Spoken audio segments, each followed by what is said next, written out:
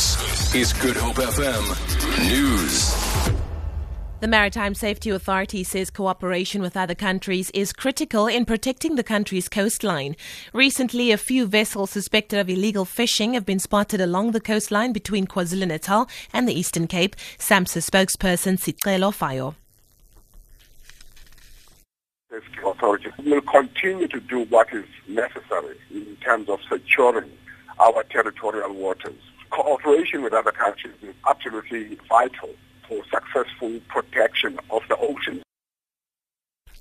The City of Cape Town says more buses are being added to routes affected by the MyCiti bus strike in the Tableview area. Striking bus drivers are demanding better working conditions and a salary increase.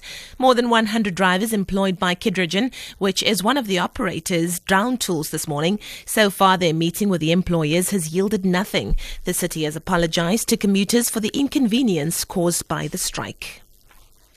A 30-year-old motorcyclist is in a critical condition in a Cape Town hospital following a collision with a bakkie in peak traffic in Mitchell's Plain.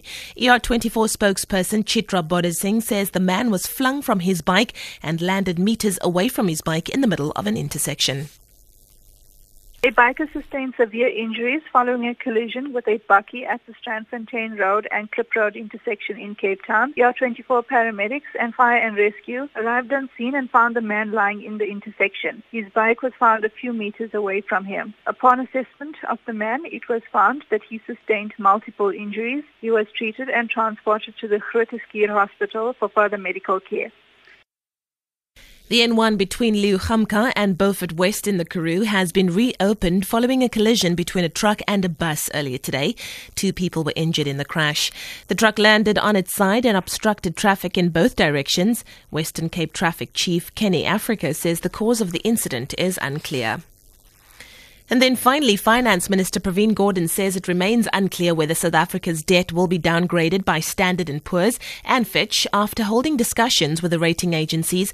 A team from S&P met Treasury officials last week before the review will be published on June the 3rd. Officials also spoke to Fitch by phone. Gordhan says he was able to explain everything the agencies wanted to hear. He says South Africa is doing well in fiscal terms and can also turn the corner as far as growth is concerned. S&P said earlier that the weak economy posed an immediate risk to the rating. For Good Hope FM News, I'm Leanne Williams.